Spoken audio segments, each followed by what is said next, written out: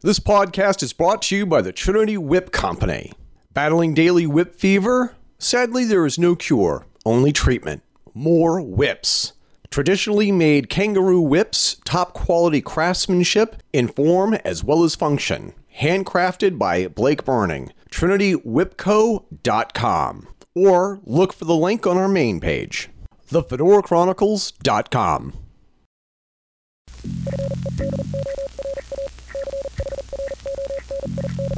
This is the Fedora Chronicles Network.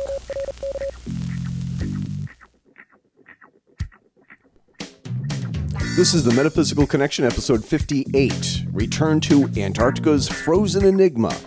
I'm your host, Eric Renderking Fisk. This time, Walt, Schnabel, and I discuss some of the revelations from our previous episode with special guest Walter Bosley, and many of the other items from our show notes about the region of Antarctica that we just did not get to because of time constraints. We spend a great deal of time talking about the strange mountains in Antarctica that resemble other pyramids that have been discovered all around the world, most specifically the ones in Egypt. Thanks for listening and enjoy the show.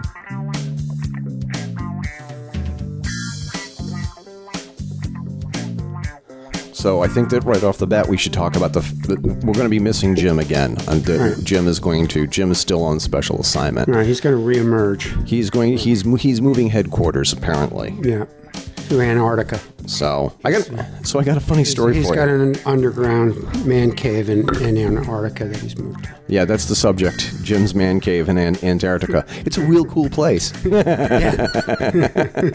Ha ha ha. So I got a funny anecdote to share with you. Okay. I think I actually called you about this, but the thing is, I think that this is just funny for the audience, just to listen to. So, I'm doing some research for the show, and and I go to the strangest places on the web looking for information. One of the places where I go to is WikiLeaks, and of course you would, Eric. Yeah. Why wouldn't you? Why wouldn't Eric go to WikiLeaks? Right.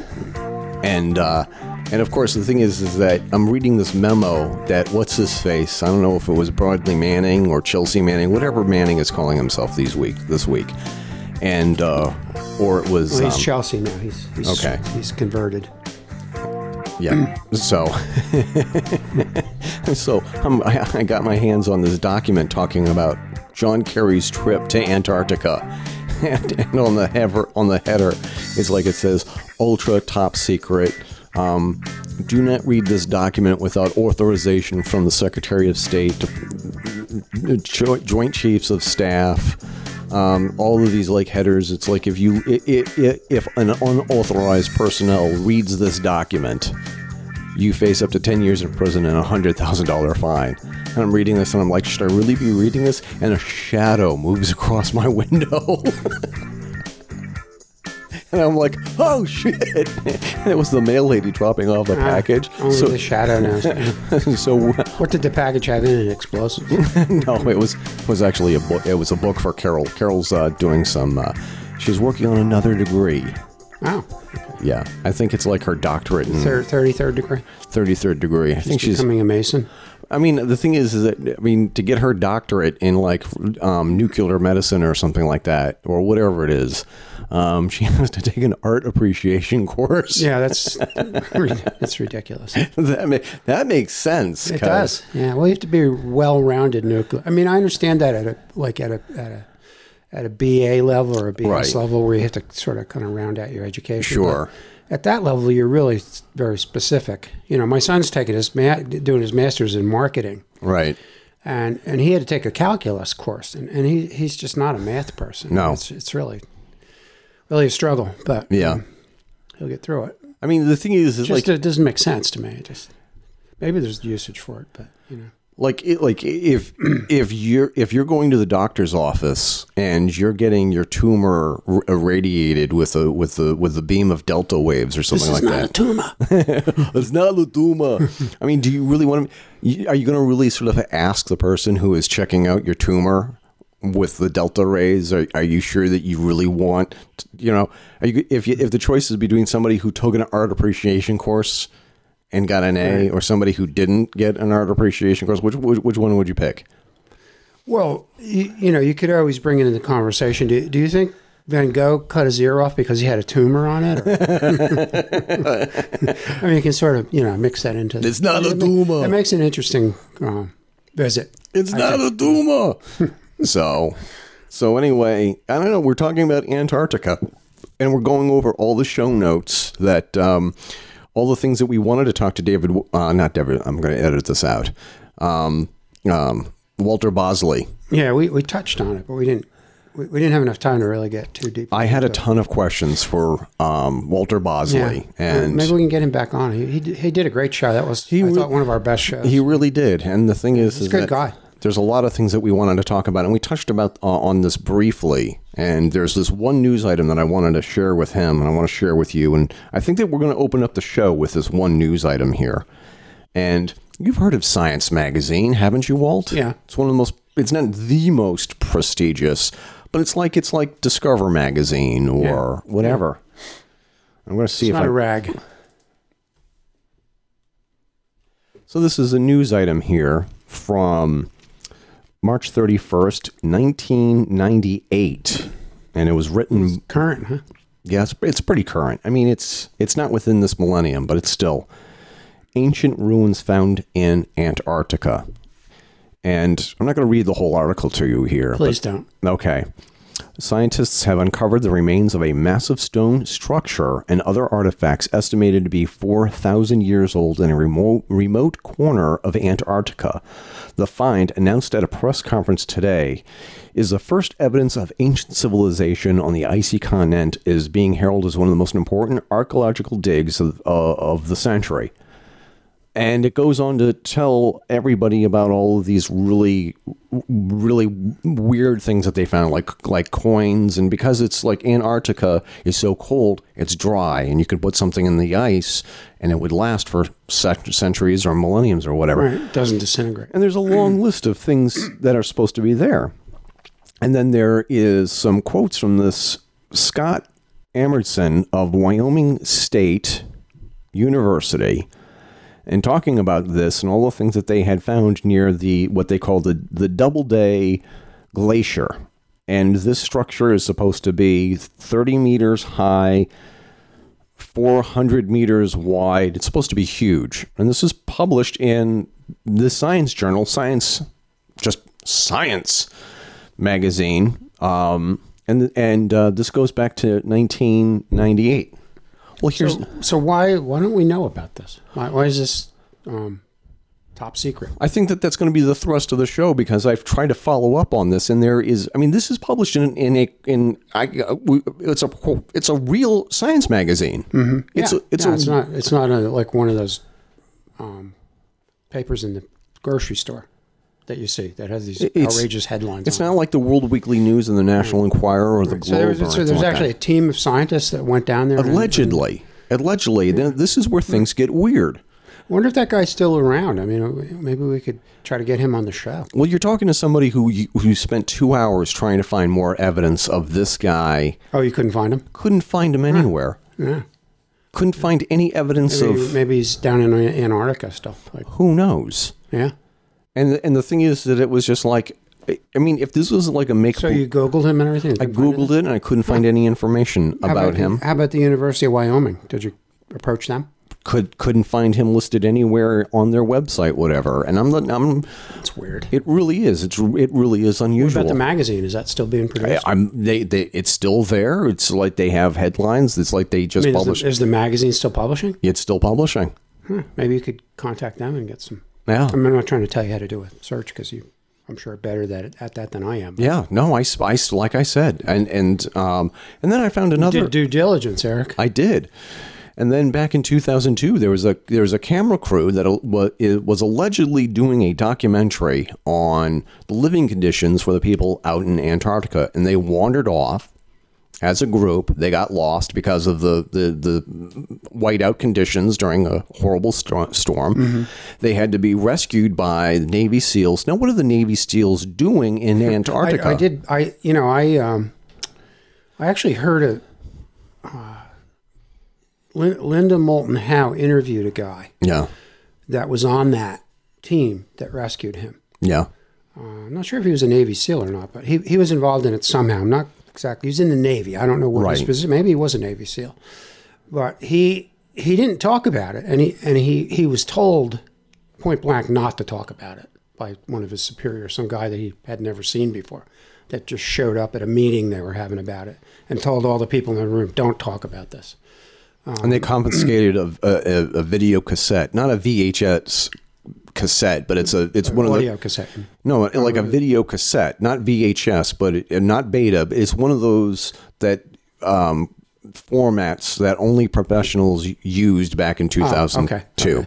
Well, his story is such that now he was talking to Linda Moulton Howe about this at the conference that's held in Joshua Tree, something in the desert. What's that? Do you know that? It was just held recently. Right. I know what you mean. Well, I can't think of the exact name of it, but anyway, it's where all people get together and talk about strange things and UFOs and that kind of stuff. So he met with her at this conference, and he had dinner with her in a Mexican restaurant, a detail we probably don't need, but anyway. And then he talked with her at length after dinner outside in the parking lot. And he got a call several days later when he got home from the conference from somebody saying, "We know that you're talking about this and you better cut it out." Yeah. And he didn't know who the person was. He didn't recognize the number or anything. But he traced the cell phone number. This is not that long ago. And it was came from the NSA. Yeah. So they were apparently listening to her or following her, or somebody was eavesdropping on their conversation. Somebody was either following him or following her. One of the two. One of the other. One of the two, yeah.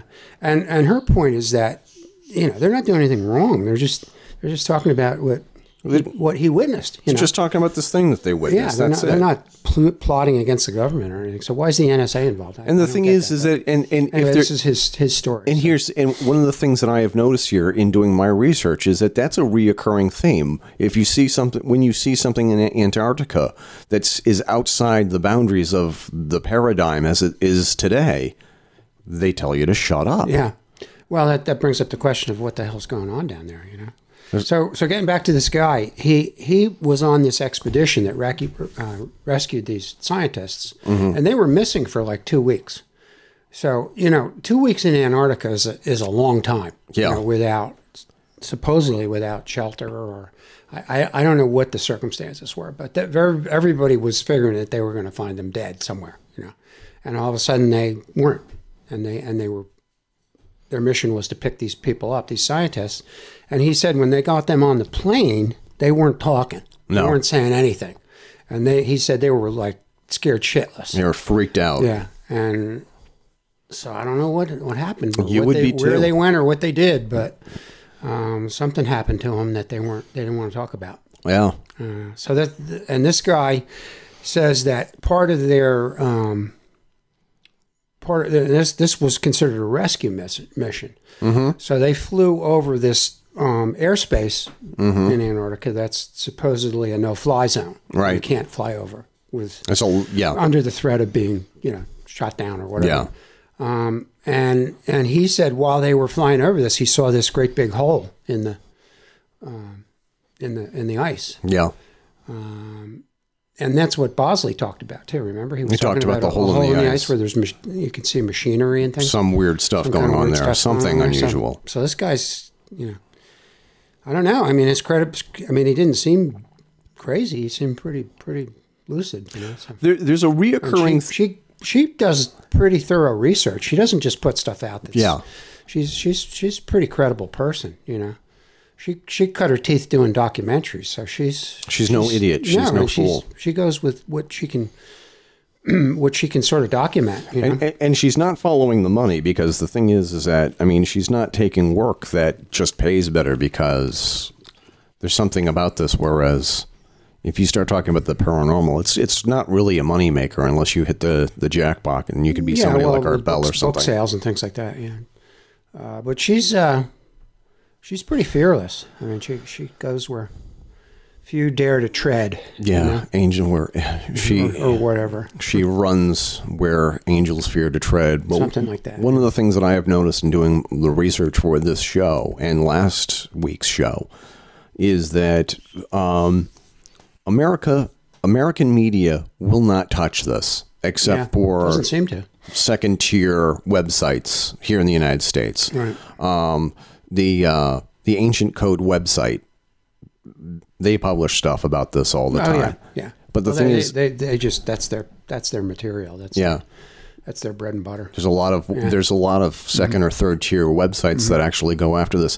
Fox News published something on their website, on their news site, about a Soviet expedition to Antarctica, and they had found the remains of a Nazi camp that was doing, quote, meteorological. I can't even say it today. They were doing weather experiments meteorological experiments down in Antarctica, and they found the remains of a lot of their trash and a lot of things that they had just picked up and left for whatever reason. Yeah. I guess they had to hurry home to get their ass kicked by the Americans and the British and the Russians. I thought you were going to say Roger Ailes was buried down there. That was the Fox headline. Yeah. Frozen. Flash frozen. Hopefully not to be revived in the future. Yeah. Well, but other mainstream media outlets in other countries publish these things that somebody had found somebody comes back from Antarctica and will speak to foreign media companies, other media companies in other countries like Australia, the UK, but not here in the United States. And they will publish stories saying that they found such and such. And these stories, they're all similar. They all have a ring of truth. I think that they have a ring of truth to them. And then there's another news story. People love talking about the pyramids that are being found in Antarctica. Mm-hmm. Have you seen the pictures of them? I have. What do you think? They look like pyramids. They look like, yeah. One thing I did notice too, and maybe it was just shadow, but I'm hearkening back to the show that we did on pyramids a ways back. And one of the things that I discovered, which I didn't know, is that the sides of the pyramids are actually kind of concave. Yes. They're not exactly flat. Right. And one of the pictures I noticed about the pyramids in Antarctica is that it looks to be the same way. It looks like it's slightly concave, which I mean, it could happen in nature, I guess, but it seems a little odd. And also, there's more than one. There's the configuration is very similar to the pyramids at Giza. Like Orion's belt and whatnot. Yeah, exactly. So, I don't know. I don't think anybody's really studied them close enough to really make a definitive determination of it. But they sure as hell look like pyramids. Some of the pictures that we have featured on our show page, there's one of them that has the ridge line that is a little on the crooked side. And I'm kind of like looking at it. I'm on the fence. Mm-hmm. I'm on the fence. Yeah, it does give you pause. I'm thinking about, And then, of course, there's yet another news story. And this has been sort of tackled by a lot of other, like the strange dome that's been found in Antarctica. Oh, yeah, that's got some Russian connection, doesn't it? Yeah, it's covering an opening, or partially covering an opening. Looks like it's made out of metal. But it looks a lot like the layout of Göbekli Tepe. Oh, it looks similar. I didn't see that. Well, some people claim that, hey, it looks like Göbekli Tepe. Well, could be. It could be. Yeah. Apparently, Antarctica is one of the hottest topics now among alternative communities. Yes, paranormal. Right, which we would be one.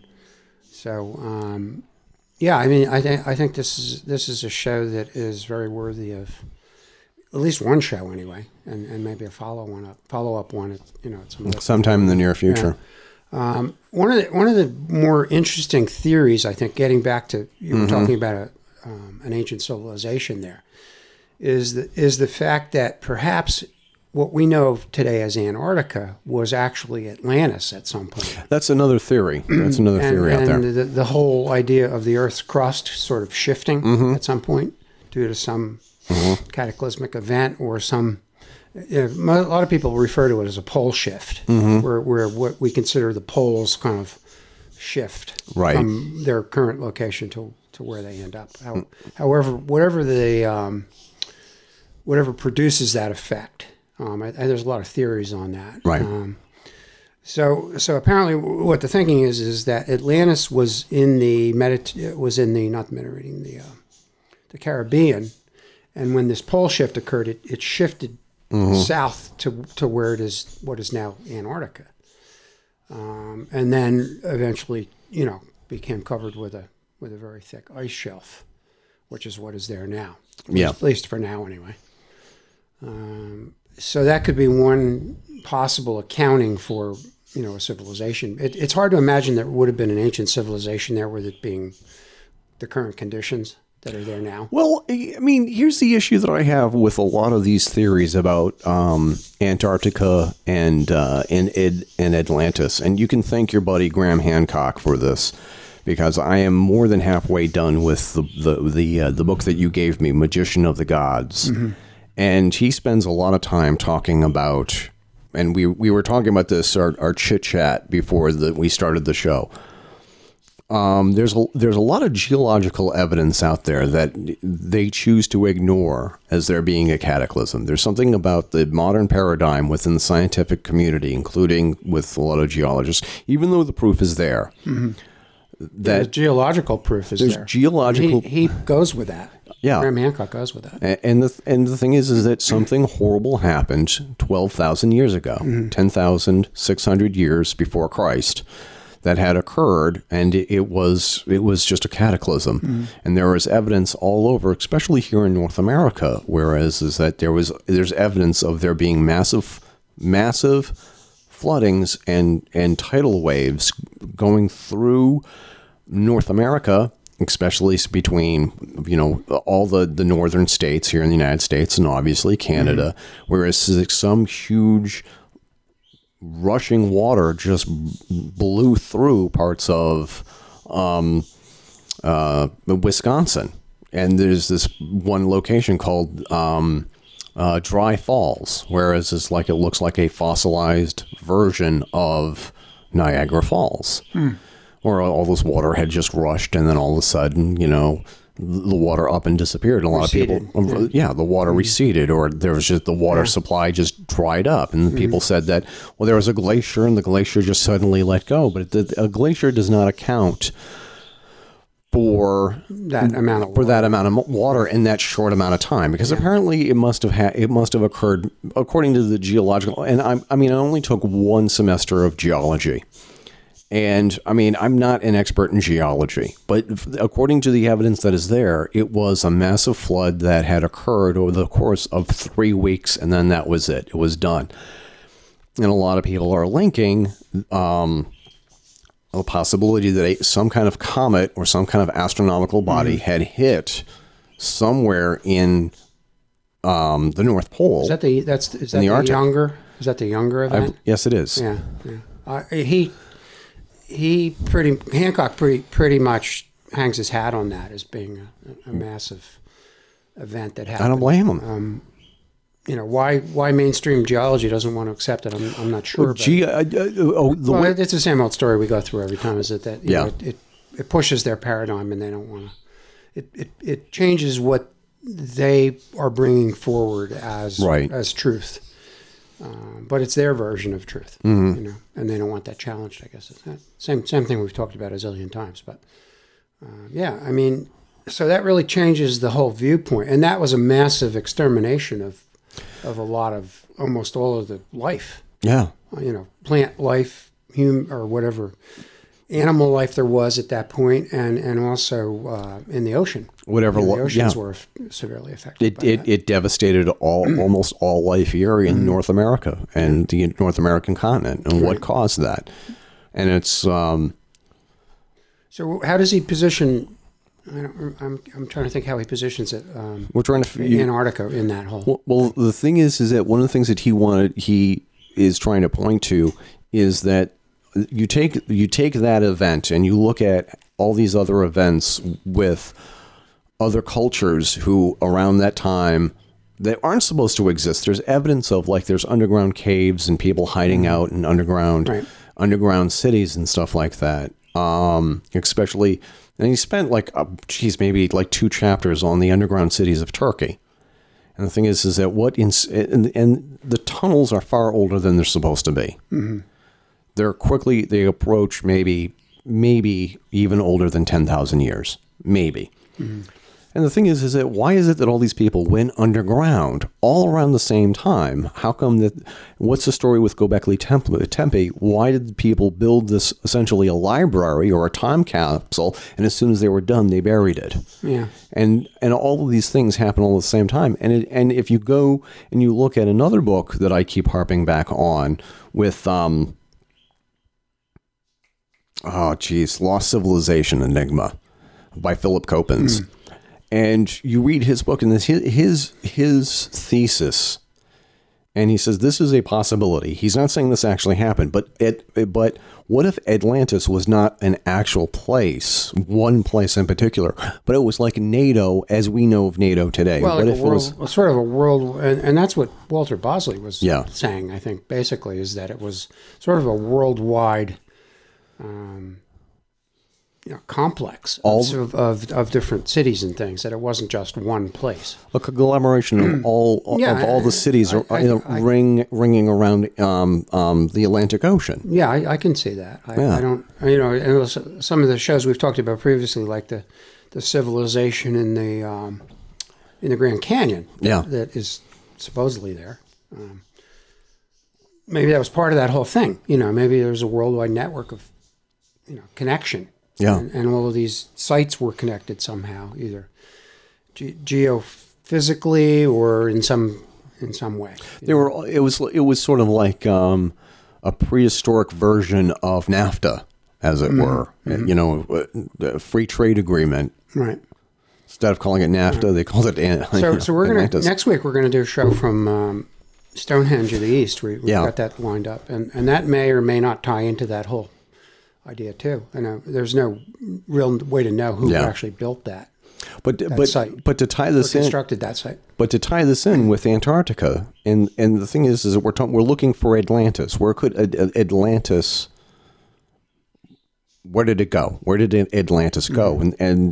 And for my money, the thing is that it's like if this was an advanced civilization, if this was something that was comparable or even more to the United States of today. And they had the ability to do things that we still haven't been able to figure out how they were able to do this. It's quite possible if the Nazis had a weather base down there. I think they had more than a weather base down there. Right. But I mean, the thing is like if you think about like of all the people in all the world, people have gone to Antarctica and have set up little research centers. Hey, listen, we have one now. Who's to say that advanced civilization that was wiped out tens of thousands of years ago didn't also have some kind of research base in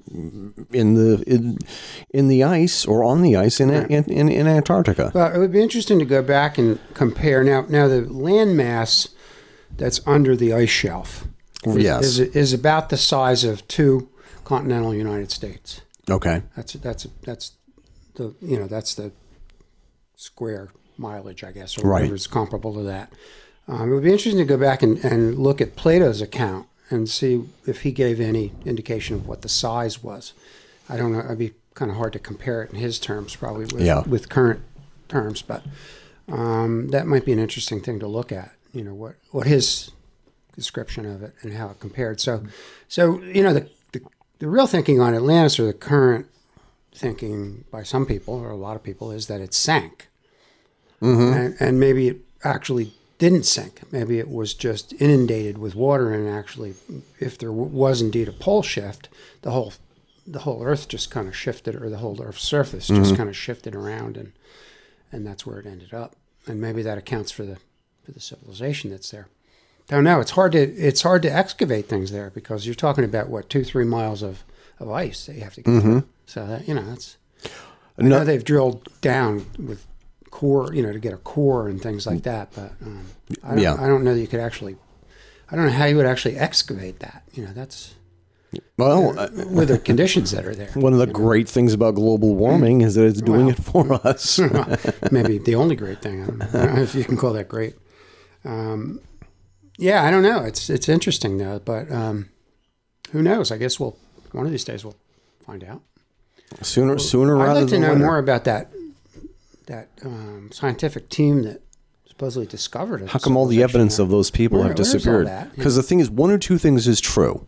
It's either a make-believe story and Science Mag was hoodwinked into publish a bogus story. That seems kind of, I don't know. That seems kind of unlikely, but I mean, it could happen, definitely. But or somebody has taken weird. Or somebody has taken great pains to erase these people who allegedly went and found these relics or whatnot in Antarctica. Yeah. One of them has to be true.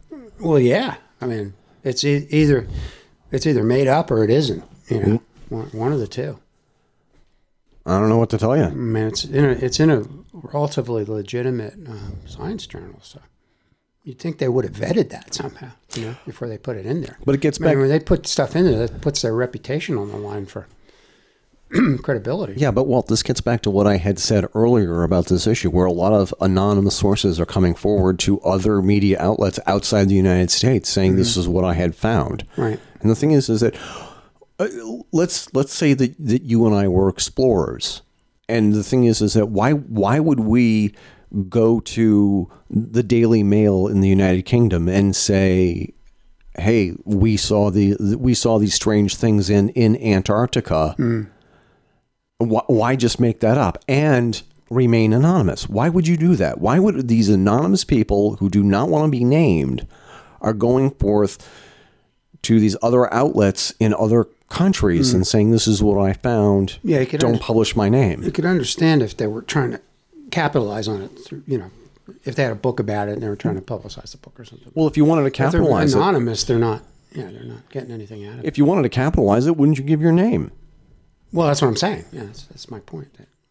Why would you do something anonymously that you didn't believe in unless you were just crazy? Right. And if you're crazy, you probably wouldn't hide your name. So, but the thing is why would you just repeat a story similar to what other anonymous people have said? What's in it for you?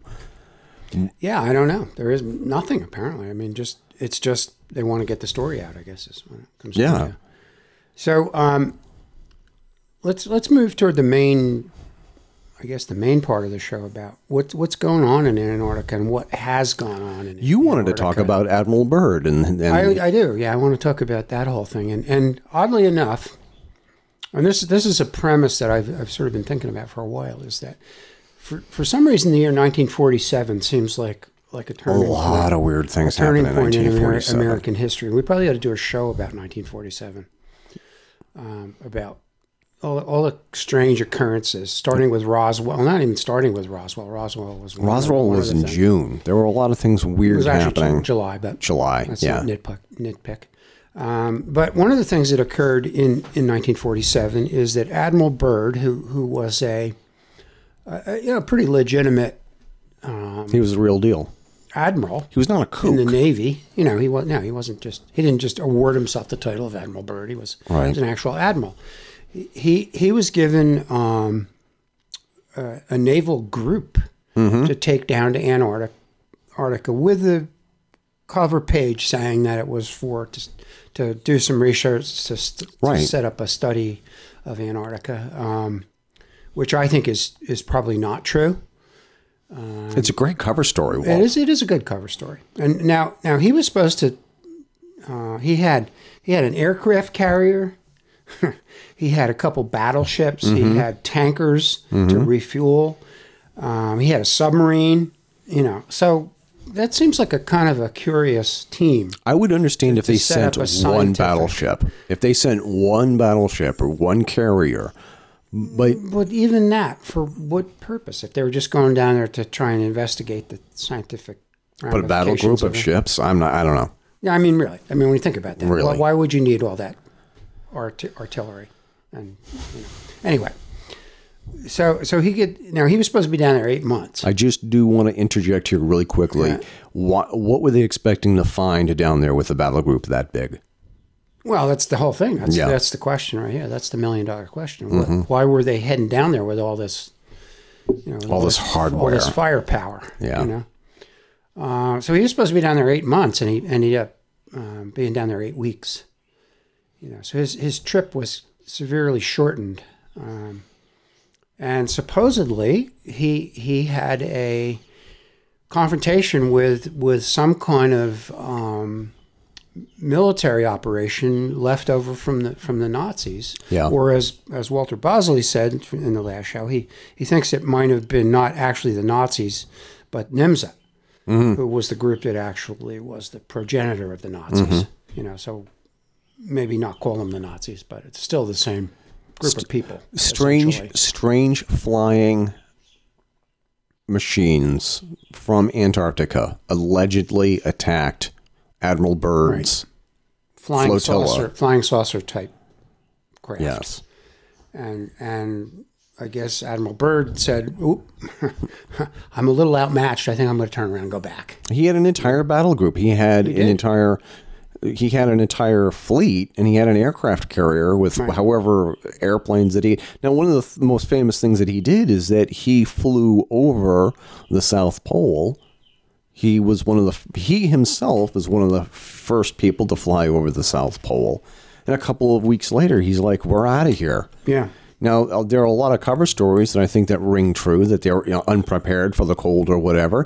But, I mean, no, seriously, really? I mean... Like they didn't know it was going to be cold. They didn't know it was going to be cold? Really? Come on. That's just absurd. That's like a weather balloon explanation, I don't buy it. I don't buy it either. Something happened down there. And now this whole case is still classified. You can't read what I'm sure he did a report on it and all that stuff. Now supposedly he stopped I think in Argentina. No, Chile. I'm sorry. Yeah. And had a press conference of some kind and said that he had witnessed craft that were able to fly from the South Pole to the North Pole in minutes. Yeah. And anti-gravity kind of craft. So I don't know why he would say that if he didn't. Unless it actually happened. He was actually insane. So it remains a mystery as to what really happened on that ill-fated expedition. I bet somebody slapped his pee-pee when he got back home. Well, I don't know, but another interesting thing is that Admiral Forrestal, who goes back to our friends Majestic 12. Yeah, as part of Operation Paperclip. Right, and also the Roswell incident, was the only guy in the military that was openly talking about this. And guess what happened to him? He committed suicide by being shot in the back of the head twice and thrown out. I don't know if he was shot, but no. He was committed to a mental hospital. They tried to make him look like he was crazy. And oddly enough, they left the window open, and he stumbled and went out the window. So somehow it's like he climbed to the top of a tower and he jumped out, and some people say that he was pushed, whatever. Right. Well, whatever. You fill in the blank. Whatever it is. But it just seems odd that he was the only guy talking about this, and he mysteriously was silenced. Yeah. Now so the long and short of it is we really don't know. Well, somebody knows what actually happened. Well, I'm saying we, as a general public, does not really know what happened down there. Not a conjecture, but well, I mean, the thing, if you do your research, other people have done the search for me. Other people have actually gone and looked on WikiLeaks, and there's a whole bunch of stories on Admiral Byrd and his encounters with, quote, UFOs. Now, UFOs does not automatically mean alien. I mean, they're alien in the sense that we don't know what they are. They're alien to us. We don't know if they're extraterrestrials or an advanced civilization that is hiding out there. We don't know. What Bosley is saying is a breakaway civilization. Exactly. Could be. But why is it classified? I mean, if it was listen, if they went down to Antarctica and they were supposed to spend 8 months there and they only spent 8 weeks and they left in a hurry, And the reason why they left in a hurry, listen, if it was just the fact that they were ill-prepared, just say they were ill-prepared. Why classify so much of the trip if it's just to Antarctica to take photographs of the South Pole and penguins and polar bears? It seems, yeah. I have another word for it. I don't think there's polar bears there, by the way. In Antarctica? Aren't they in, they're in the north. They're in the Arctic. Yes. There are penguins, though. I know. Yeah, I just think it sounds funny to say taking pictures. Like, I mean. Oh, okay. You know, I just thought it would be funny. All right. But you're right. There are no polar bears in Antarctica. Just a little point of clarity, that's all. Exactly. But I mean, it just seems to me as if, like, what's all the secret? You know? Yeah, I mean, if there's nothing to hide, then why hide it? You know, that's my premise. But yeah. Obviously, there's something that they don't want us, in quotes, to know. Like, but the whole point of that, I think, is that I think there's something down there that the Nazis knew about somehow. They were sending. They also left in a hurry. Expeditions down there from 1939 on, I think, or maybe even earlier. So they knew of something that was going on down there, or that was happening down there, or, you know, perhaps, apparently they were sending U-boats down there. Yeah. Pretty regularly with supplies and probably treasure and who knows what. They were building, and supposedly they were building bases down there. We know a base anyway. I think at least two anyway. We know for a fact that the Nazis had some expeditions down to Antarctica. We know that for a fact. It's pretty proven. It's a proven fact. Mm-hmm. And what they actually found and what they actually did is a little more in the realm of not so sure, but exactly. And the thing is that what else was going on in Operation High Jump? You know, what was? Mm-hmm. I mean, they had a name for it, Operation High Jump, where it was just a trip to Antarctica. I mean, everything that they do, is it like Operation something or other? Seems to be. Yeah. So, I don't know. It just seems a little too clandestine to me. Well, yeah. I mean, that's the whole thing. Why is it? I mean, it's not even anything that's widely known. I mean, I had never heard of it. Had you before we started? No. Broaching these kind of topics? No. To me, it was not something, certainly not that was in the history books. Yeah. You know, and Admiral Byrd was a pretty famous guy, you know. Yeah. He was like I said, he wasn't a kook. Everybody's heard of him pretty much. They just didn't know about this expedition ill-fated expedition that he apparently took down there. And apparently people have been leaking the classified documents from Antarctica and from Operation High Jump. Mm-hmm. I mean, I imagine somebody probably got to him and said, "Don't talk about it." Oh, I'm sure. I'm sure that once he gave that press conference, I'm sure that they put the Gestapo spank on him, saying, "Hey, you better stop talking," or you can learn to fly along with Forrestal. see how your wings come out. You want to talk about anti-gravity? Let's talk about anti-gravity. See what you can do. Yeah, it didn't work out that well for Forrestal. Yeah, I'm not afraid of falling. He's another guy that I'm extremely interested in. I think he's got a bigger piece in this whole puzzle than people know. You know, I mean, he has a carrier named after him. An aircraft carrier. Yeah, for a guy who committed suicide, they have a carrier named after some guy who committed suicide. Considered an American hero, apparently. So. I'm telling you. Hard to imagine, yeah. But so we don't really know what went on down there, but I guess we do know that the Nazis were doing something down there. Yeah, and they apparently saw that as they're out. At some point during the war between 1939 and 1945. They kind of figured things were not going well. Yeah. They were going to need a place to get away to. And why they picked Antarctica, is up for grabs, I guess. But it's got to have some reason. They did very few things without. I think without some kind of logic to it. There's some logical guys. If my wife said, "Hey, listen, let's go on a vacation. You could go to vacation anywhere in the world. Where would you want to go?" I don't even think Antarctica would come to mind. I mean, why would you go to Antarctica other than the fact that it's probably one of the hardest places to get to? And once you get there, who's going to want to chase you to Antarctica? I mean, it is literally, it's like in the dark for half the year, for 6 months out of the year. But if they're underground, then who knows what that's There like. could be geothermic. Yeah, I mean, it could be whatever. like a Shangri-La down there, you know? It could be. Who knows? There's a lot of thinking that's what that's the location of is it Shambhala? Shambhala? Yeah. Which some religions have taken as like a Garden of Eden kind of place. Who knows? I don't know. But there's some kind of an opening there apparently where you can go in and through the water and get into, not by land necessarily. Yeah. Maybe it's some kind. We've talked on previous shows about portals. Maybe Could it's be some kind of a portal. Who knows? There's some talk about. I read some things about it being a dimensional portal where beings come through. In some way.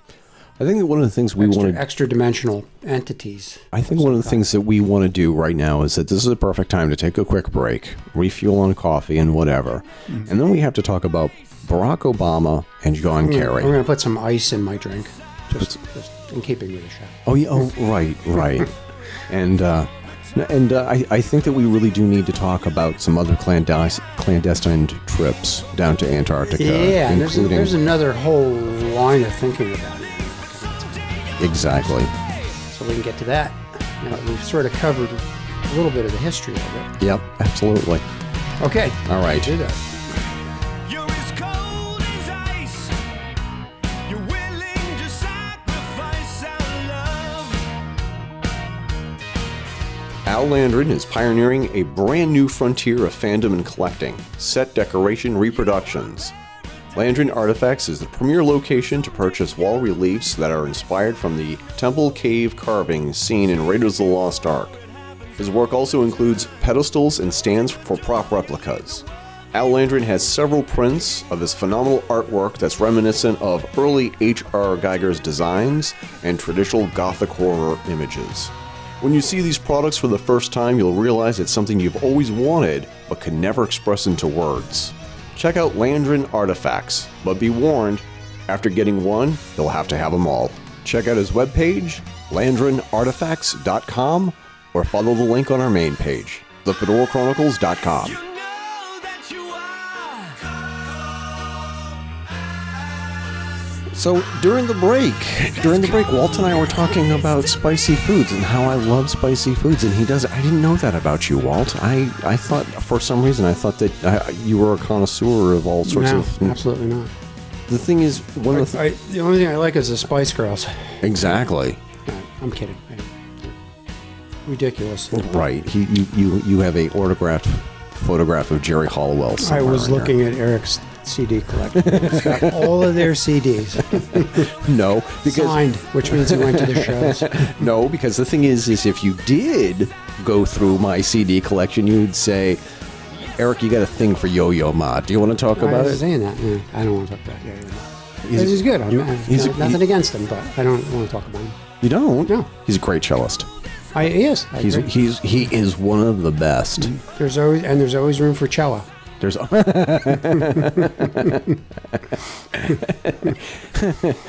Bill. I need Bill Cosby. Stop me now. Now before you stop me. All right. So anyway, one of the things that we wanted to do here on the Metaphysical Connection here is that we wanted to, once in a while, we want to salute some of our members on the forum. You just go to facebook.com/groups/the Metaphysical Connection, and we have a whole bunch of people who do a really great job contributing and sending us show topics. And so I came up with this idea of member of the week. And this week's member of the week goes to Hawklin L. Bear, who has been on the forum for I think less than a month now, and he puts up a new topic for us to talk about once or twice a day. And he's also really big into crystal skulls, and he has suggested that we do a show on the crystal skulls. I'm totally on board with that. I think we should, by all means. That's a very interesting topic, I think. Yeah. So that's our Let's save that for when Jim comes back. He's got a lot of things to talk about. Yeah. He's got a lot of things to talk about. I think Jim actually has a crystal skull. Yeah, Absolutely. Yeah, I think so. I think he does. A replica of it, or did he? No. I mean, his skull is actually crystal. He gets these weird messages all the time. Do coins fly across the room and hit him in the head? Oh, yeah. Yeah. All the time. All right. So anyway, so Hawken L. Bear is our Metaphysical Connection Facebook group member of the week. So keep up. And we salute him. And thank you for all the great topics that you post on our forum. And encourage everybody, join us on the forum because we have a great time. We talk about all sorts of strange things and future show topics. And you never know when you might be the next member of the week. Right. So anyway. Could be you. So meanwhile, back in Antarctica. When we last left, Walt and Eric was saying, "Oh, geez, Walt, it's so cold. I need a jacket. I knew I should have brought more than just a sweater." So, one of the things I just want to ask before we get back into the topic, why is it that there are so many people out there who are in a huge hurry to debunk things that I know is true? There are plenty of news stories of the Nazis going and just having temporary camps in Antarctica. Why would somebody take the time to debunk a known fact? It's a known fact. Nazis had expeditions, no matter how brief. They didn't have a permanent base that we know of yet. We've not been able to prove that they had a permanent base. But we know for a fact that they went down there and they did some sniffing around. Why debunk that? I don't know. I don't have an answer for that. Why do people debunk anything? That's how they get their juice. That's how they get they get jumped up from that. I don't know why. I don't get it. I don't get it. So it's like they enjoy raining on people's parade.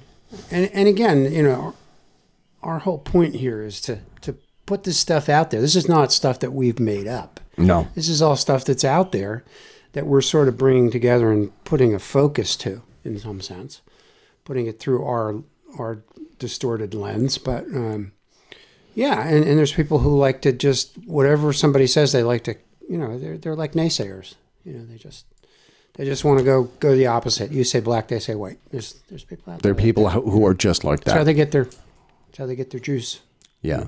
Don't ask me why. What did you call people like those? Energy vampires? Yeah, they suck energy out of other people's whatever endeavors.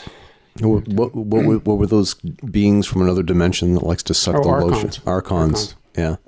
And I think a lot of them are putting, they're sort of disinformation people too. That are trying to put a negative spin on these things to diminish the people that are. Like I was listening to David Wilcock talking about Antarctica and different things, some things that he's brought forward with Corey Good, and he says he gets so much hate mail from people that lesser people with lesser ego would probably be jumping off the roof over some of the things that are said to him about his theories and stuff. And okay, if you don't agree with the guy, fine, don't listen to him or don't read his stuff or whatever, don't demonize him and make him into some kind of a, there's people call him a buffoon and all kinds of negative stuff like that, And if you don't agree with him, you don't like what he's saying, don't listen to him. That's all. Yeah. It's pretty simple to me. I might be wrong, but I may be attributing this quote to the wrong person, but allegedly Winston Churchill said, you're on target when you're taking flack. Well, that's probably true. That's probably pretty true. Right. But I don't know why people do that. It's just what they do. It's a sign of an unevolved person, I think. Yeah. And if you have to get your energy from diminishing somebody else, and I've talked about when I worked with kids, I used to talk to them about that in terms of bullying. If you're getting energy from diminishing somebody else, you're diminishing yourself, really. Is what you're doing, because you're saying that you need that to make yourself feel better. Yeah. And that's, I think, in some ways, I think that's what these people are. they're kind of They're intellectual internet bullies. Intellectual bullies. I wouldn't even give them that much. I wouldn't even give them. No, they're bullying. I wouldn't even give them the intellect part of it. Well, no, they're bullying intellectual people like us. Yeah, well, okay. That's bullying of intellectuals. Okay, Okay. They're not intellectual. Yeah, there you go. There you go. But again, I'm not. If that's what they enjoy, knock yourself out. I'm not going to diminish them over. It's whatever you need to get through the night. As John Lennon said. So here we go with Paranormal Jeopardy here. The topics are I think Bariloche. Bariloche is the way I would say it. We have Bariloche, Argentina. My limited Spanish vocabulary. Okay. John Kerry, Barack Obama, Daily Double,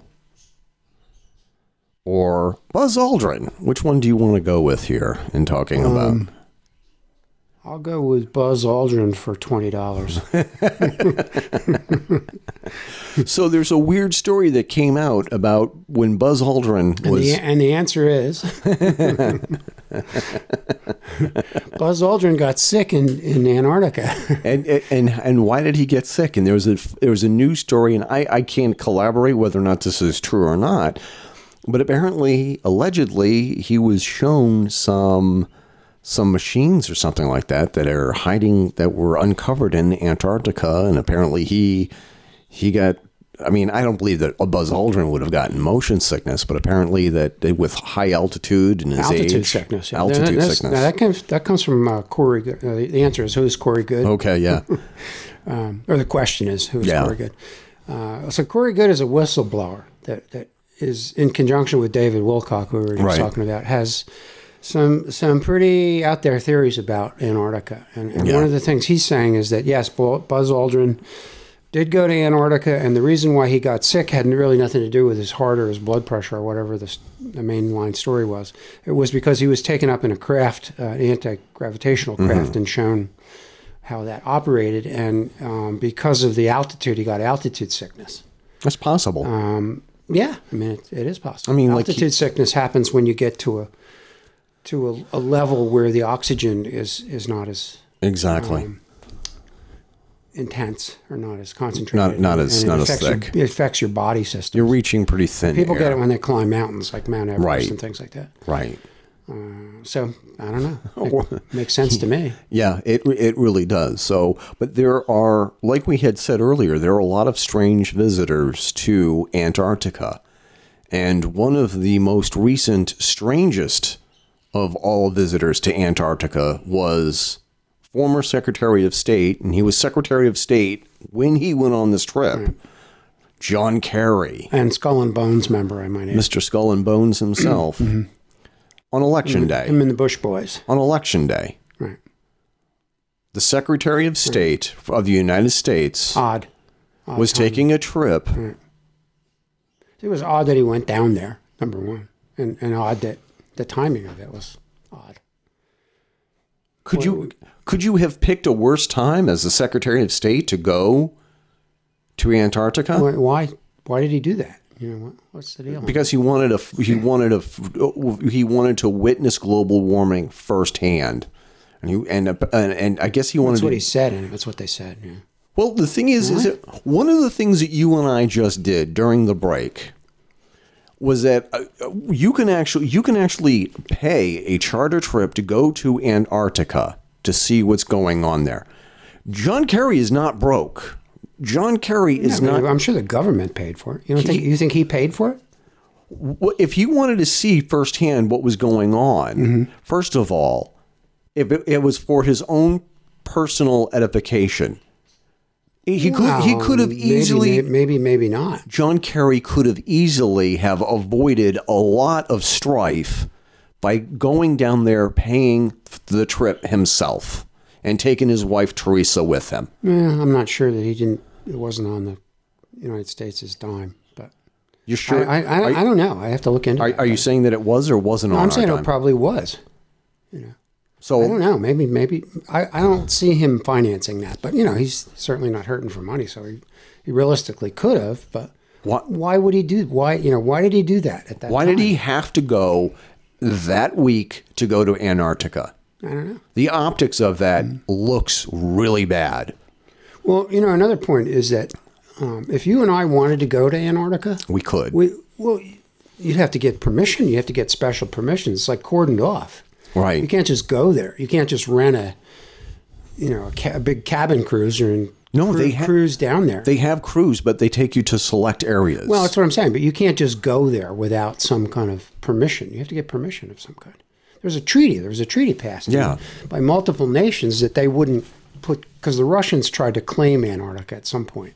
No. Hard to imagine, but and as a result of that, they made this treaty so that nobody could actually own Antarctica. Right. And as a result of that treaty, you have to get permission. You have to have some kind of scientific intention, where you have to at least present that as your reason for going, which is probably what Kerry did. Now, as the Secretary of State, I think he'd have a little more clout in that area, don't you? Oh, yeah, of course. Than just you and I. But just to go and witness firsthand what's going on with the global warming, the Secretary of State need to go and view global warming, climate change in Antarctica himself. He was not going to be the Secretary of State for more than not even 2 months. Well, he didn't know that at that point. He could have. I mean, if Clinton had one, she might have really upped him. You think so? Who knows? I don't know. Doesn't matter. That's irrelevant. But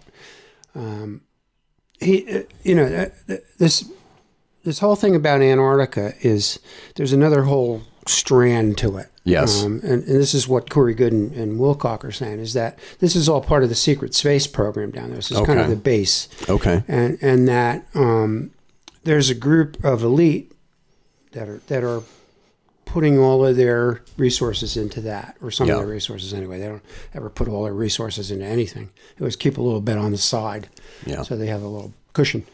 But they're saying that the elite have this base down there that's tied in with the secret space program, and I guess is connected to the NIMSA group, because I think NIMSA is really sort of the progenitor of the elite, or at least one of the branches of it, which is kind of interesting because Kerry is, I think, connected to that group as well. I mean, he was in the Skull and Bones. Oh yeah, he's certainly. I think he's in the Council on Foreign Affairs. Maybe I'm not sure about that, but he's in those. He's in that. He's in a lot of weird, sneaky Pete groups. He is, and so to me, that's probably more of a reason why he's not doing himself any favors in trying to quell a lot of the strange conspiracy theories surrounding him, the Skull and Bones, and his buddy George Bush. Probably doesn't care. Yeah, I think I don't know. But the thing is that, and there's so many other news stories about other clandestine trips to Antarctica that is really sort of strange and odd, and so getting back to Bariloche, I was just about to mention. Okay, that. go ahead, go for it. Well, the thing is that our good friend Walter Bosley was talking about Bariloche, Argentina, as being a possible location for where. Is that where he was talking about? Where the big ranch where Butch Cassidy and Sundance Kid went to? Where a lot of Nazis ran away to after the end of World War II. And there's some strange things going on there. And I think that we're throwing it in there because of its proximity to Antarctica. And it seems to be one of the places where people go before they head down to Antarctica. Like the stop off. Yes. Yeah. And one of the things that we had a news story back in March 24th, 2016. Barack Obama dances a tango in Argentina, comes under criticism. So there's. Did he have the rose in his mouth? I'm not sure. I don't remember. Who has the rose in their mouth when they're doing the tango? Is it the man or the woman? I think it's the man. Or I don't know. Yeah. I seem to remember on the Addams Family, didn't he have the rose, or when they did the tango? Right. I think maybe you're right. Yeah, but maybe that was a kind of a flip on the. See, that's one of the things that this is one of the reasons why people love the show so much, is because Walt can squeeze in the Addams Family, tango, and Barack Obama, and the Obamas all in one thought. Well, I mean, the thing is actually you do a look up for Bariloche, Argentina, and first thing that comes up, the first thing that comes up is his secret Nazi base. There you go. Okay. And then American politicians. Look no further. So, you're gonna have to. You okay, Eric? I was laughing so hard I almost coughed up my esophagus. Oh, that wouldn't have been good. You have to kind of scratch your head, don't you, and say, how's that possible? How does Obama end up in a place where when you Google the name, Nazi base comes up? How's that happen? Can that be a coincidence? If, in all the places in South America that he could go, go to Rio or something. Go do some carnival or something. Why are you going down there? Take a boat cruise down the Amazon. But how do you connect with that? Go do some ayahuasca or something.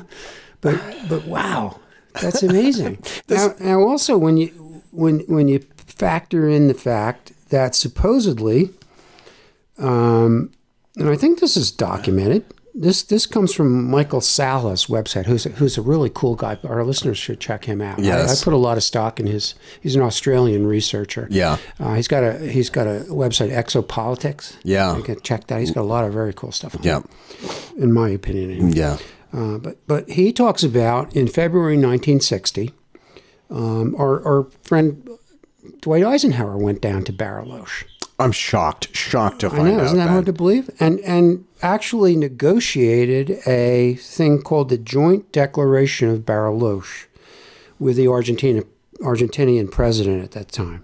And the surface reasoning for it was that it was to promote peace and agreement in the Americas. Yeah.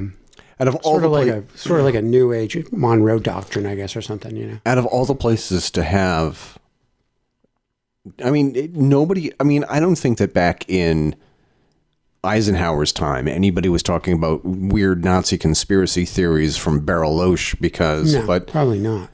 But unless people that were like Art Bell or somebody maybe. Right. Known about that, I don't know. But I don't think a lot of people knew about that. No, isn't it common knowledge now? Really, I don't think. Oh man! I mean, it is in our sort of in our group, in the metaphysical, in the paranormal, metaphysical realm. Yeah. But anyway, getting back to Corey Goode, his assessment of the whole thing is that the real topic that they talked about, the negotiation that went on, was to make a deal between the American deep state, I guess you would say. The deep state. Not the American government per se. No, the deep state, right. Meaning the people. And to connect the U.S. military industrial complex, which Eisenhower eventually warned about on his way out of office, which is why he did that, I'm not sure, but and put that under control of the Fourth Reich.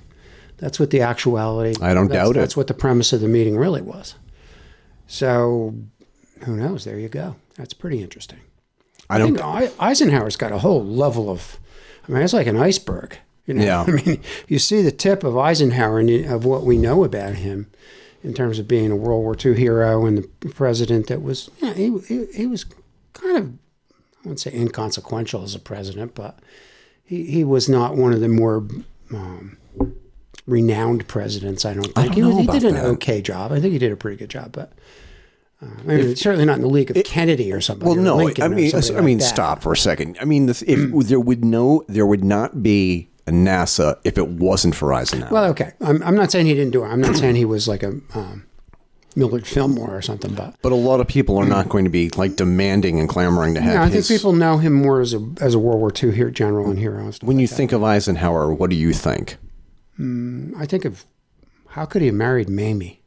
I don't know. Yeah, she was a pretty homely lady, but I think he might have had some I had some girls on the side. I don't know. Anyway, that's another whole level of Eisenhower that we probably don't want to get to. But I really do not want to. You don't want to go there? We need to do a show on Eisenhower. That's what it comes down to. I really do not want to be thinking about Eisenhower. Me, yeah.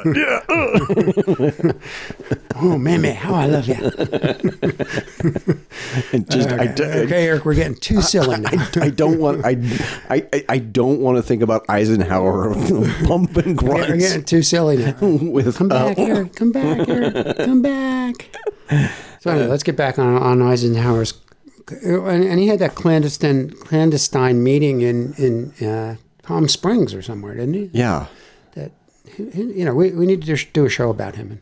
We need to just share a laundry list of all the strange things that Eisenhower was a part of. Yeah. Yeah, and try to get his granddaughter or great granddaughter. We should get somebody in on the show. I'd like to get her. She seems pretty out there too. So. Yeah. Anyway, we're getting off topic now. Hey, don't let me forget. We need to also talk about John Podesta as well. It is before we close up the show. Okay. So anyway, just getting back to Corey Goode's line of thinking, and this is also again coming from Michael Sallow's website, is that this alliance that was struck up.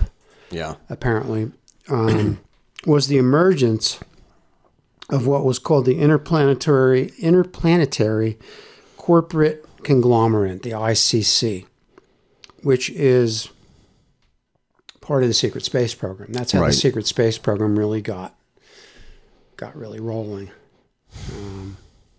When they, obviously they got some technology from that whole thing, which evolved into the secret space program, which we really have very little knowledge about. We have no idea what's going on with supposedly, according to Good, that's one of their bases. That's where a lot of the ships come and go from.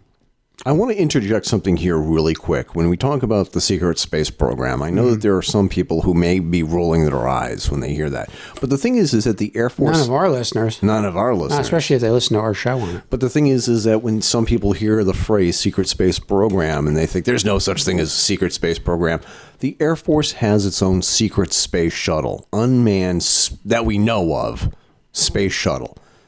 And it's been going up into space and it's been spending prolonged periods of time up in space. Doing what exactly?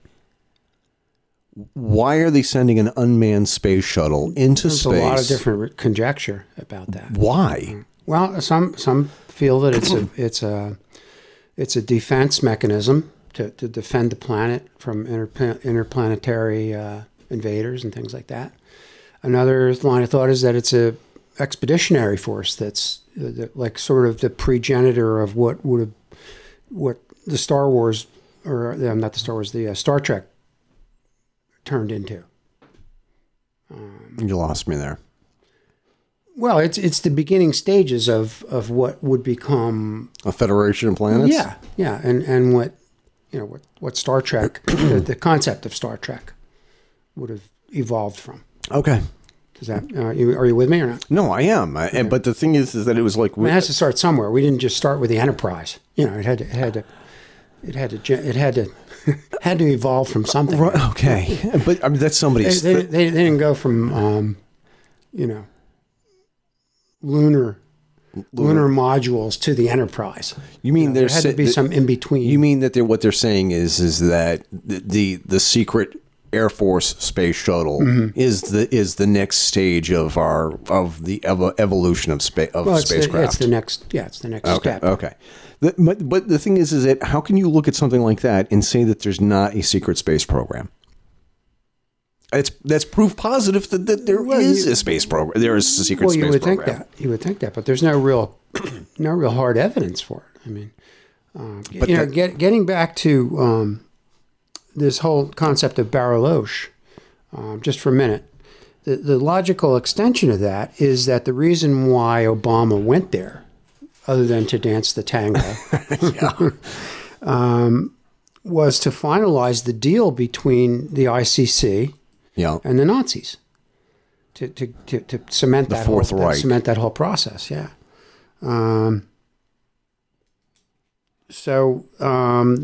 The thinking is that they're going to eventually start to move large numbers of people down there to safe locations in South America and Antarctica, this is the elite now because there's something they know that, or they suspect that there's something bad's going to happen. Something's going to happen. Yeah.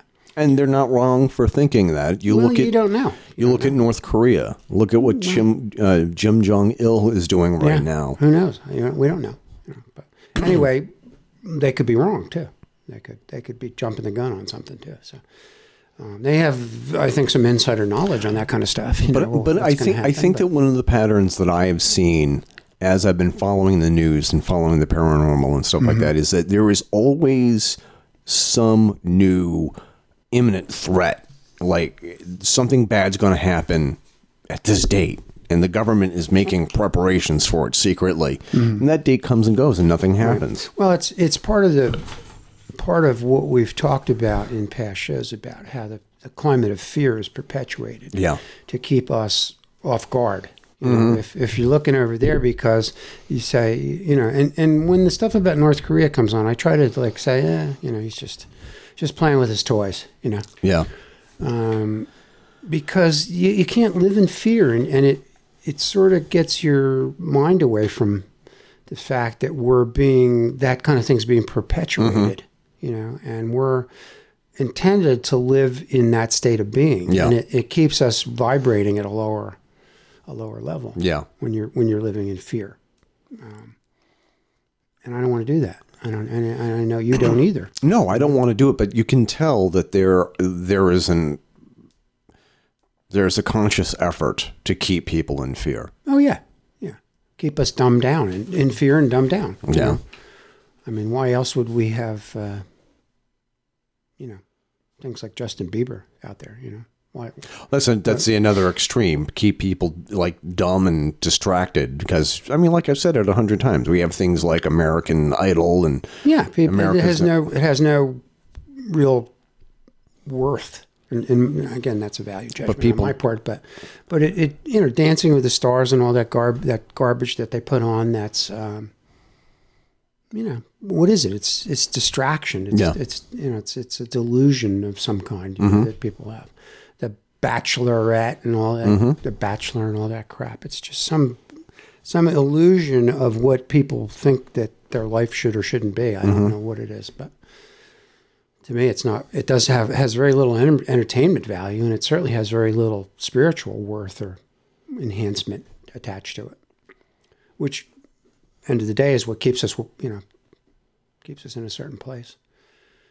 At least that's my thinking. I don't get too far into my own personal philosophy, but I think you have some level of agreement with me on that. Oh, absolutely. Absolutely. I think that people are starting to wake up and realize that there's a lot of distractions out there, and they're trying to avert our attention towards what else is going on here. Right. Like getting back to this whole thing about politicians taking trips that really you cannot justify to the outside world. And you cannot justify John Kerry going to Antarctica to watch glaciers migrate. But, I guess that was reported on, but nobody really investigated it that I know of. Was there any kind of investigation done as to why he was there, what he was doing, blah, blah, blah?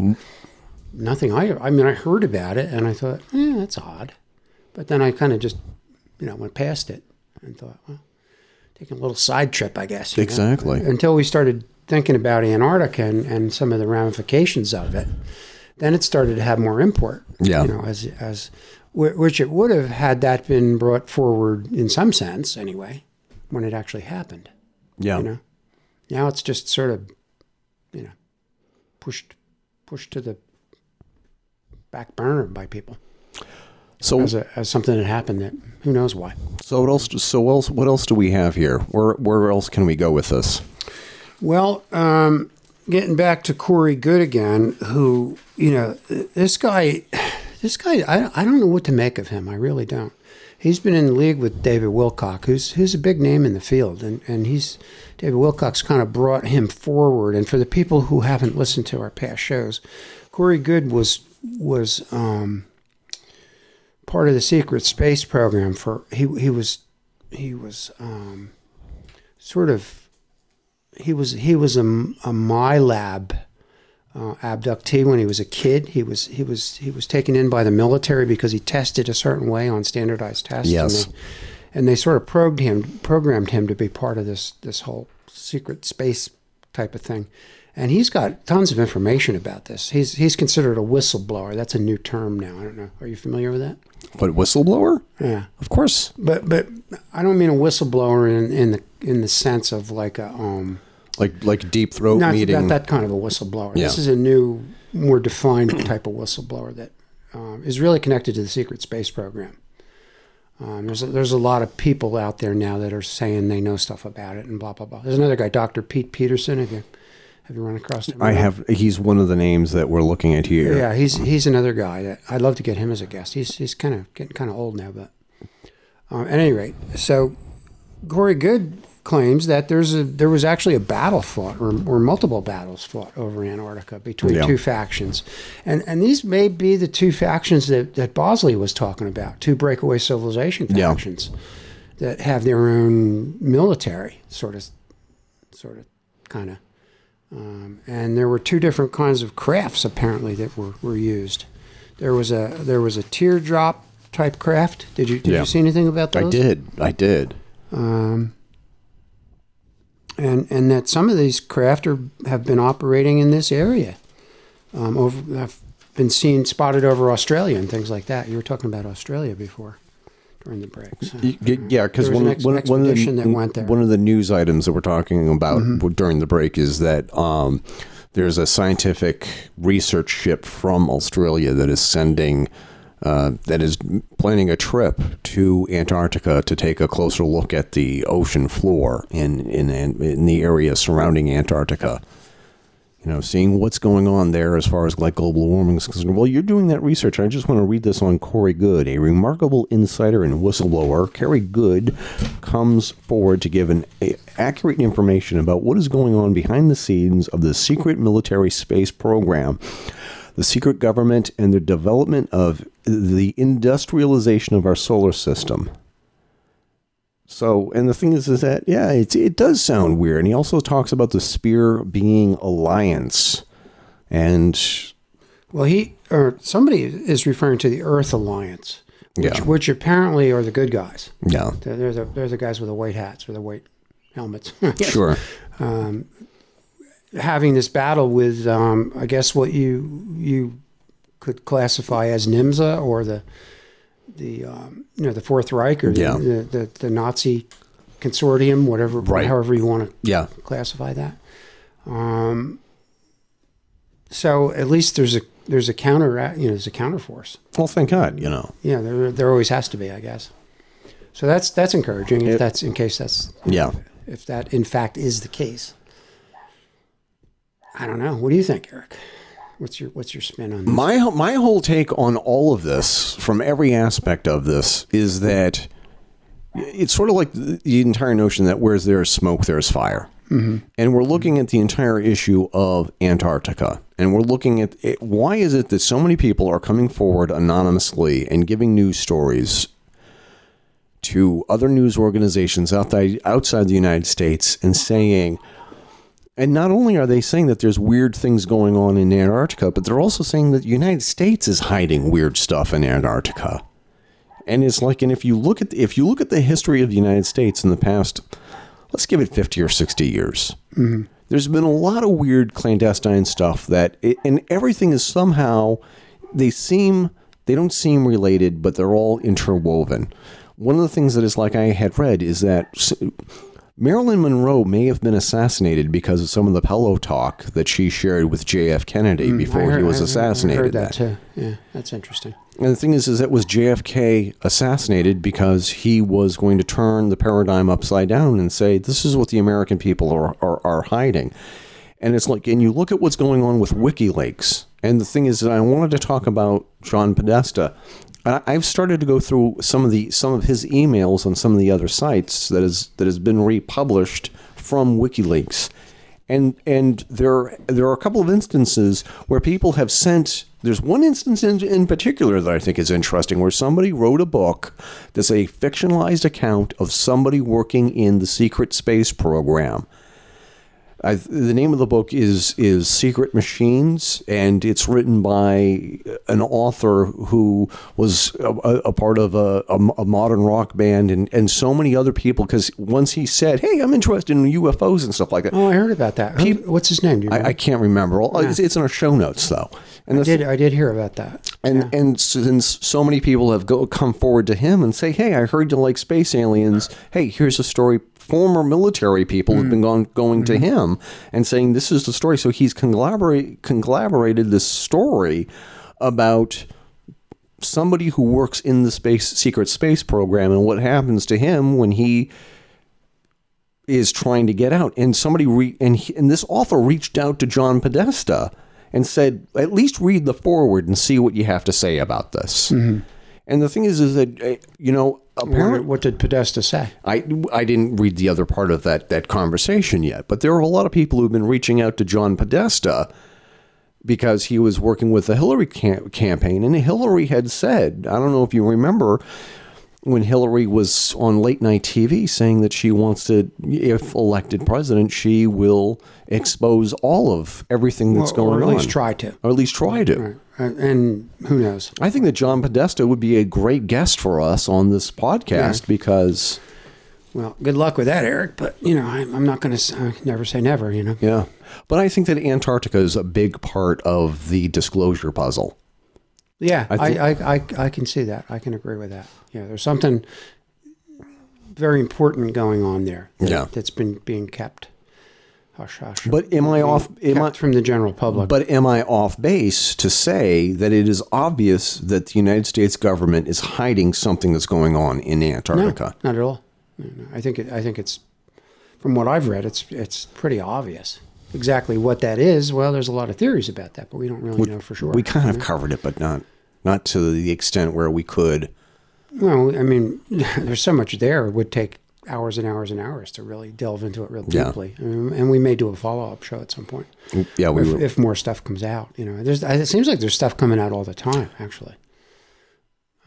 Pretty regularly. You're starting to. I mean, there's like I said in the beginning of the show, Antarctica is a very, I want to say a hot topic, but it's a little bit of a contradiction in terms. But it's a hot topic for such a cold place. Depending on how you define hot, I guess. But yeah, for a frozen chunk of land that's pretty much uninhabitable, there's a lot of interest in it. Well, you also got to think about it because it is Antarctica is literally a lost continent. Because it's under all of this ice. It is. And who knows what's under there. It's so hard to get to that we don't. I'm pretty interested in the hole that Walter Bosley was referencing. What's going on there? Is that some kind of an entrance to something? Or what is it exactly? And why is it there? You can see it on. I saw maps with a round hole that shows something there. It doesn't show exactly what it is, of course, but there's no real pictures. And we can also interject here. And why can't you fly over it? What's the deal? We can also interject here, Walt, because there are other stories about other organizations who are complicit in the cover-up of Antarctica. Fine example, Google Earth. The program Google Earth, where you can look at maps of why is it that they're blotted out sections of Antarctica. Absolutely. That's a very good point. What's the point of whiting out sections? Who makes that decision to do that? What are they doing? Why are they doing that? I don't know. I mean, I can understand why they would block out sections like Area 51. I can understand that. But the thing is that you can still see archived photographs, aerial photographs of Area 51. And actually, you can see that more clearly than you can see parts of Antarctica. I don't understand that. I don't either.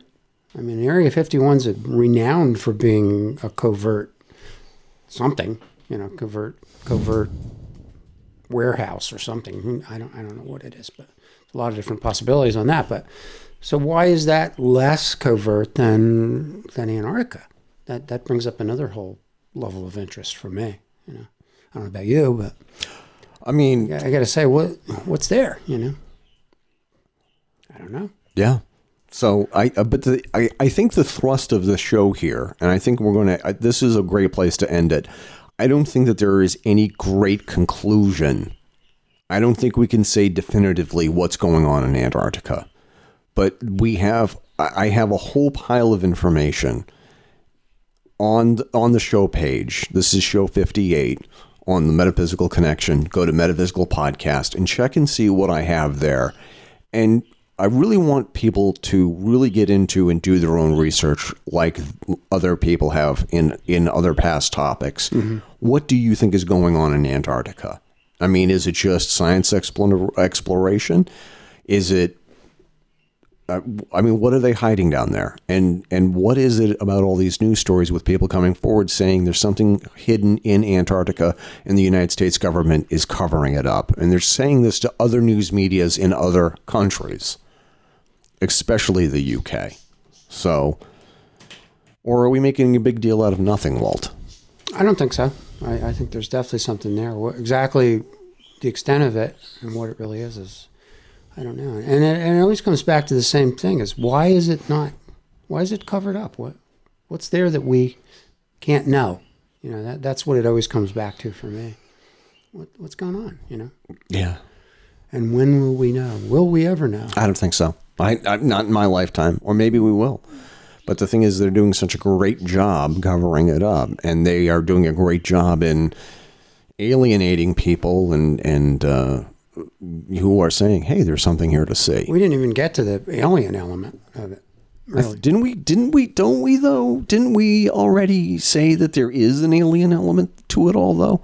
I mean, if it's not Atlantis, and if it's not, well, I don't think we really talked about that expressly. There's another whole thought pattern that, you know, there's and I know we're right at the end of the show, but there's another whole thought pattern that says that what's really in that hole is an alien mothership that crashed eons ago, mm-hmm. and that the survivors of that were I think this would probably have to be before it was frozen. Yeah.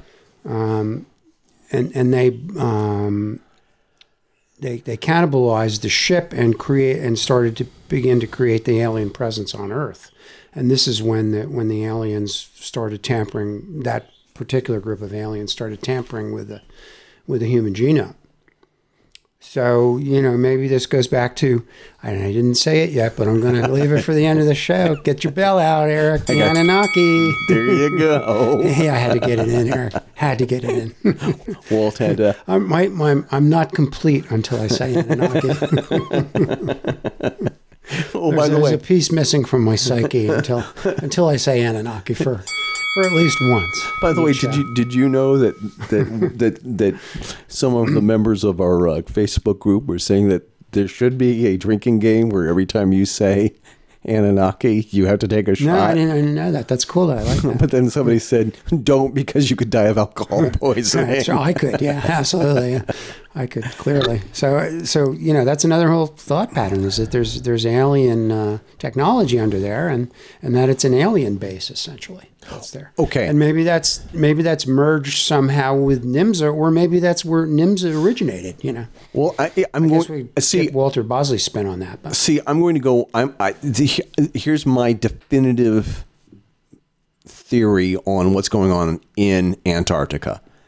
There is something down there, and they're taking great pains to keep it a secret. Mm-hmm. They have ministers of information that they're using to keep it secret and, quote, debunk, unquote, anybody who says otherwise.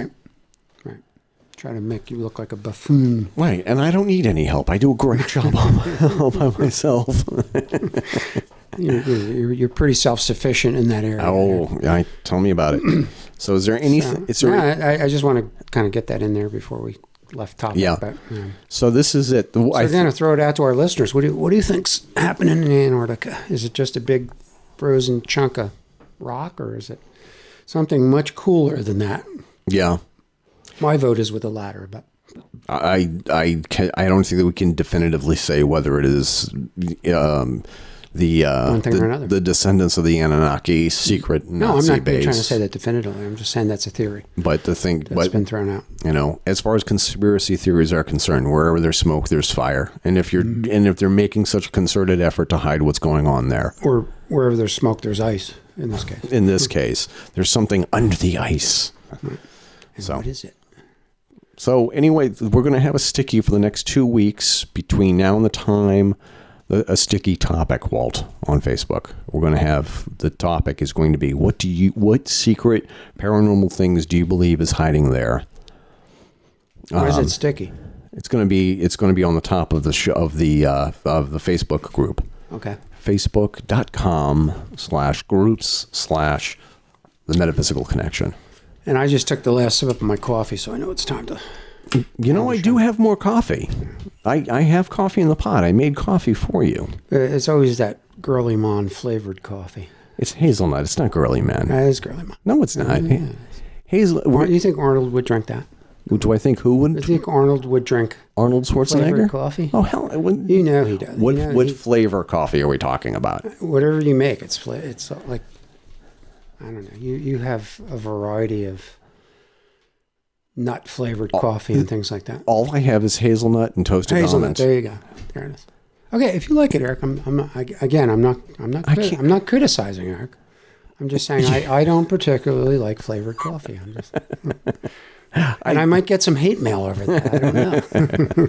And it'll all be from Eric covertly sending me hate mail with made up email addresses. Another thing I want to throw out there is I want to ask people if whether or not you've spent any time on WikiLeaks.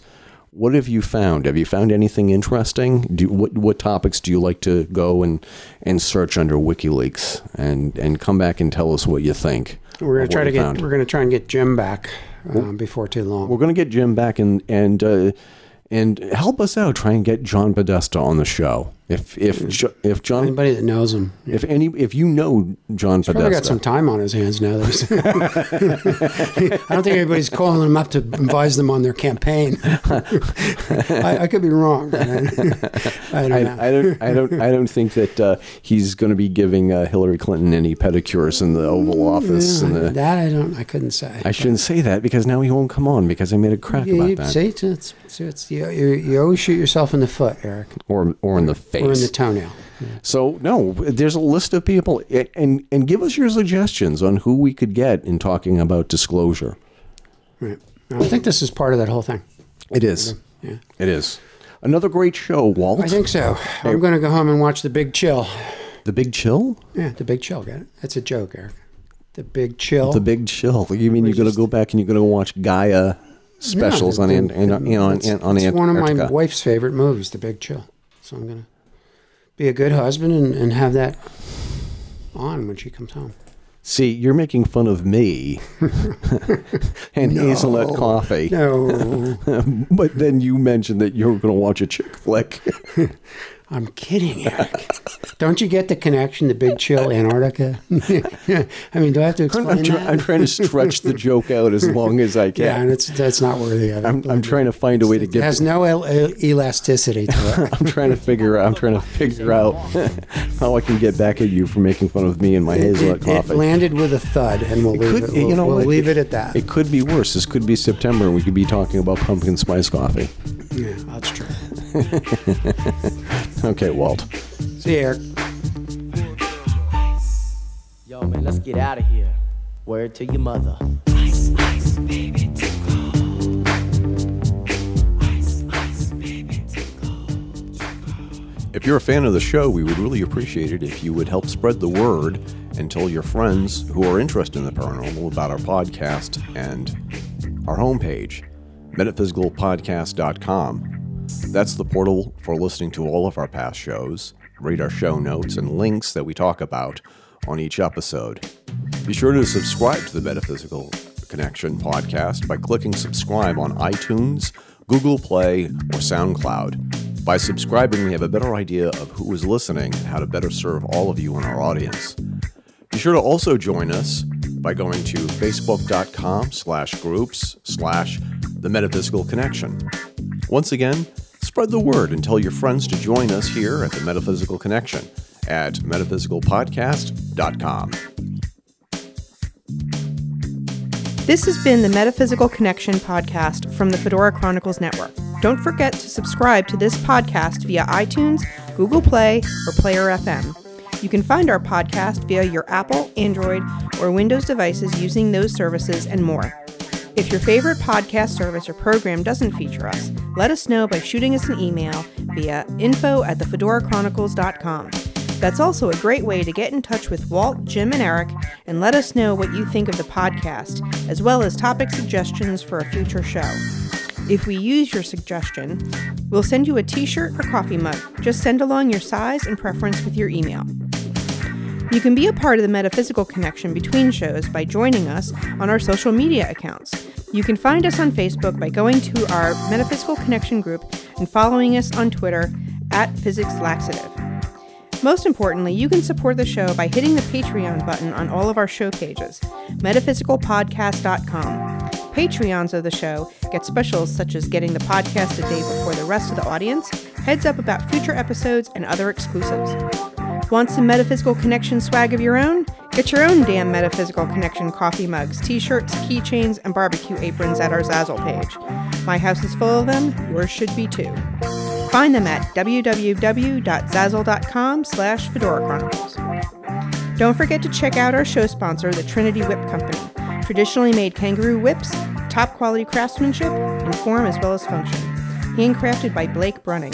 Find his products at www.trinitywhipco.com. So for Walt, Jim, and Eric, this is Carol Fisk thanking you for listening and signing off. Until next time, keep your chin up and your fedora on.